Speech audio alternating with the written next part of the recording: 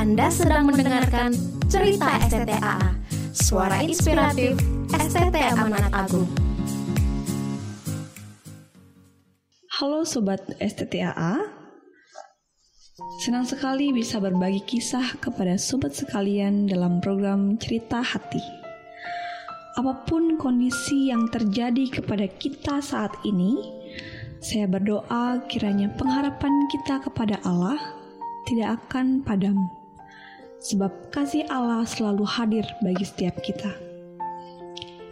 Sobat, mungkin kita pernah berada dalam satu situasi dan kondisi di mana kita merasa tidak tahu apa gunanya hidup ini. Atau mungkin kita berpikir, mengapa kita dilahirkan di tengah-tengah keluarga yang hancur? Atau mungkin perjalanan hidup kita selalu diisi dengan kesendirian.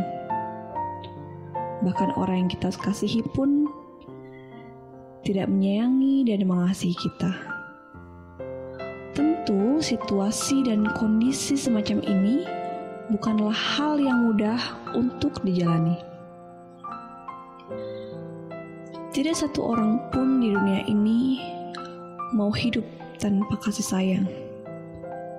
Tidak satu orang pun di dunia ini mau hidup dalam keluarga yang rapuh.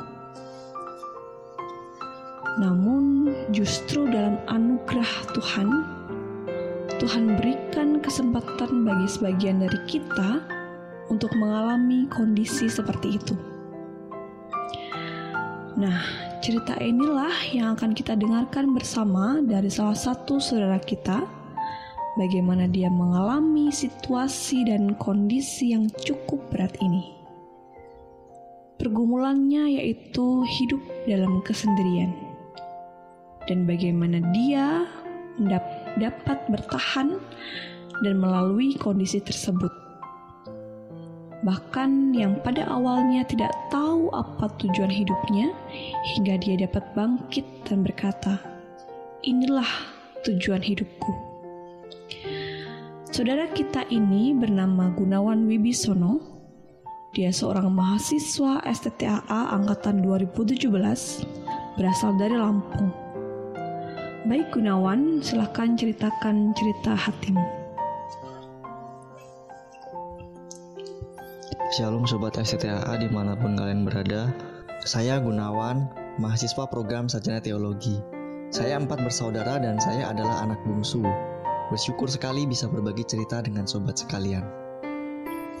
Cerita hidup saya ini saya awali dengan 2 pertanyaan yang selalu ada di dalam hidup saya. Pertama, pertanyaan kenapa saya dilahirkan dalam keluarga yang hancur, dan kedua, apa tujuan saya masih tetap hidup.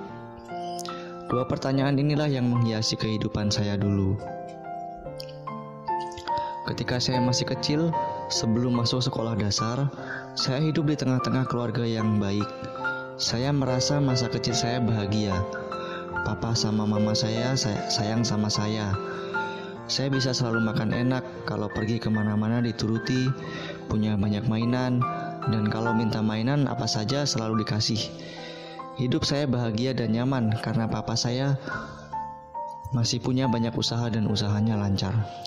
Oh, jadi kamu dulu hidup bersama kedua orang tuamu, bahkan amat disayangi oleh mereka. Bukankah begitu, Gun? Iya, betul.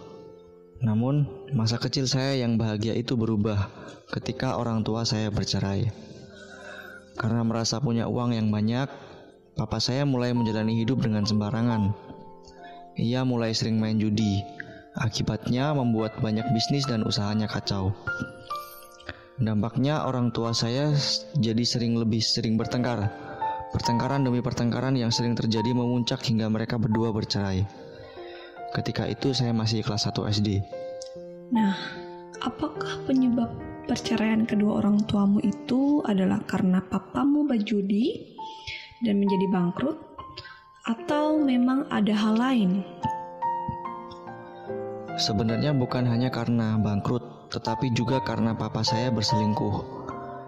Saya masih ingat ketika bercerai, Papa saya sebenarnya sudah punya istri baru yang masih seumuran dengan kakak perempuan saya.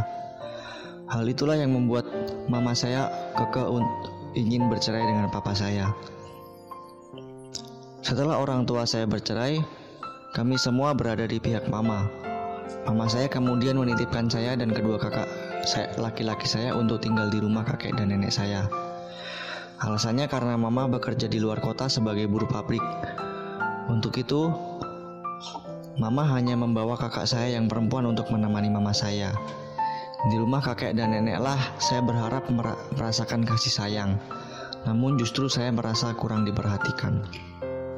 Apa sebabnya sehingga kamu merasa tidak diperhatikan di rumah kakek nenekmu, Gun? Ya, penyebabnya karena kakek saya terkena penyakit stroke, sedangkan nenek saya sibuk mengurus kakek saya.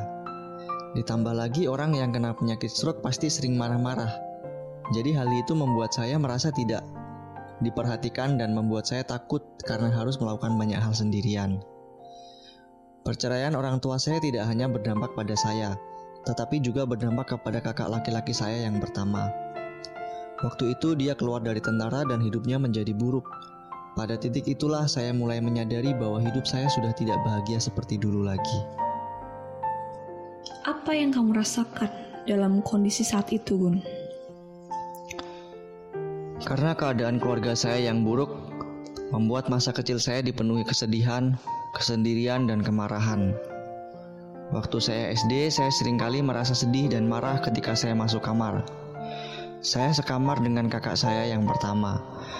Kamar itu diisi dengan hal-hal yang beragam. Banyak tulisan-tulisan kata-kata kotor di tembok. Ada banyak pistol kakak saya digantung di tembok. Ada pedang yang panjang, tetapi juga ada gambar Theotokos. Ada foto Yesus di meja. Ada foto kakak saya memakai pakaian marinirnya. Dan ada PlayStation. Lalu, apa yang membuat kamu bisa bangkit dalam kondisi yang tidak mudah itu? Apakah ada orang lain yang menolongmu saat itu? Memang kondisi itu tidak mudah.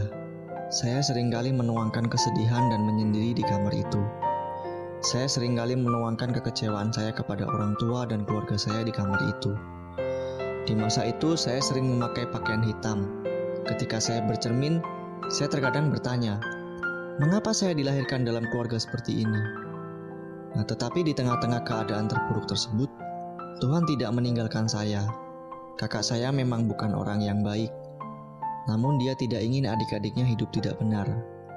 Seringkali di sore hari kami berdoa bersama-sama dan membaca Alkitab di kamar. Dia selalu mengajarkan saya firman Tuhan. Kakak saya juga selalu mendorong saya untuk ikut sekolah minggu di gereja. Melalui hal tersebut, saya mulai suka membaca Alkitab dan mulai mengenal Tuhan. Di gereja, saya mengenal guru-guru sekolah minggu dan hamba Tuhan yang mengajarkan firman Tuhan. Melalui hal tersebut, saya menjadi anak yang rajin ke gereja, membaca Alkitab, dan mendoakan keluarga saya. Dari ceritamu ini, berarti Tuhanlah yang menolong kamu melewati kondisi yang berat ini. Melalui kakakmu, sekalipun dia perilakunya tidak baik, tetapi ia tetap mengajarimu firman Tuhan. Bahkan mendorongmu untuk tetap bersekolah minggu. Lalu dalam proses itu, bagaimana kamu kemudian melanjutkan hidupmu? Ya, sekalipun saya membaca Alkitab, pergi sekolah minggu, mendengar kakak dan guru sekolah minggu saya membawa firman Tuhan, tetapi di saat itu juga, saya tetap merasa kalau hidup saya tidak bahagia seperti yang dulu. Saya tetap kecewa dengan orang tua dan keluarga saya. Kekecewaan itu membuat saya tumbuh menjadi anak yang nakal. Sering bolos sekolah untuk main biliar, antaruan main PS. Saya sering mendapat surat panggilan orang tua dari sekolah karena sering bolos. Bahkan dicap sebagai anak yang sering mendapat hukuman di sekolah. Cukup unik sebenarnya ya. Tetap kamu terdidik dalam firman Tuhan, tetapi kemudian juga tetap masuk ke dalam fase yang tidak begitu baik. Ya mungkin karena kesendirian itu, nenek sibuk dengan kakek. Ya memang nenek selalu menyiapkan sarapan, perlengkapan sekolah saya. Tetapi ketika saya pulang ke rumah, saya langsung di kamar menyendiri bahkan lebih sering main PS. Kakak-kakak saya juga jarang ada di rumah.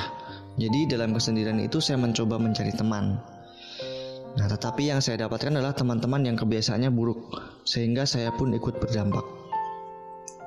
Lalu, apa yang membuat kamu menjadi sadar di tengah-tengah keterpurukanmu, kesendirianmu, bahkan kalau bisa aku bilang, di tengah-tengah kekalutanmu, apa yang membuat kamu menemukan jalan keluar itu? Benar, mungkin pernyataan ini cukup kontradiksi. Justru dalam kekalutan saya itulah Tuhan mendapati saya. Justru dalam kesendirian sayalah Tuhan datang menggapai saya. Hal itu dimulai ketika saya sudah memasuki kelas 3 SMA. Saya merenungkan hidup saya. Saya merasa tidak tahu lagi akan jadi apa hidup saya ini. Saya merasa sudah sangat panjang waktu yang saya lalui tanpa adanya tujuan. Ketika pulang sekolah di kamar saya mulai bertanya, mengapa saya dilahirkan di keluarga yang rusak seperti ini? Apa tujuan saya hidup di dunia ini? Nah, kemudian saya bermain PS. Setelah bosan main PS, kemudian saya berpikir mengenai PS. Dalam kepala saya waktu itu, saya berpikir bahwa PS dibuat untuk menyenangkan penciptanya. Karena penciptanya ingin bermain game, makanya dia menciptakan PS. Itulah yang saya pikirkan waktu itu. Setelah itu, saya kemudian berpikir, jika PS dibuat untuk menyenangkan penciptanya yang juga adalah manusia, tentu manusia juga dibuat untuk menyenangkan penciptanya. Nah, di titik itulah saya menyadari bahwa tujuan manusia diciptakan Allah adalah untuk menyenangkan Dia. Saat itulah Tuhan menyadarkan saya bahwa tujuan hidup saya adalah menyenangkan hati Tuhan. Sekalipun keluarga saya hancur, sekalipun nenek saya tidak memberikan kasih yang penuh kepada saya, meskipun kehidupan saya tidak baik, dan meskipun kehidupan kakak saya tidak baik dan dia sering menulis kata-kata kotor di kamar saya, tetapi Tuhan tetap pakai saya, yaitu untuk menyenangkan hatinya. Tuhan sadarkan saya bahwa Ia telah meletakkan tujuan itu dalam hidup saya. Cukup panjang waktu perenunganmu ya, Gun. Lalu kemudian, bagaimana pemahaman barumu itu membantumu untuk melanjutkan hidupmu sampai sekarang ini? Dari pemikiran demikian, saya kemudian mengingat masa kecil saya tentang bagaimana kakak saya, guru-guru sekolah minggu saya, dan hamba Tuhan di gereja saya memberitakan firman Tuhan kepada saya. Nah, di SMA itulah saya melihat cerita saya yang Allah rancangkan sungguh hebat. Sekalipun saya ingat dulu saya sendiri dan tidak tahu mau menjadi apa, tetapi saya sekarang telah menemukan bahwa hidup saya ada dalam Tuhan dan untuk Tuhan. Mendapati bahwa diri saya telah menemukan tujuan hidup, membuat saya bangkit dan keluar dari kekalutan, dari kesendirian, bahkan dari kekecewaan yang mendalam. Ketika saya mengerti akan tujuan hidup saya untuk menyenangkan hati Tuhan, luka-luka saya, kepedihan saya terobati.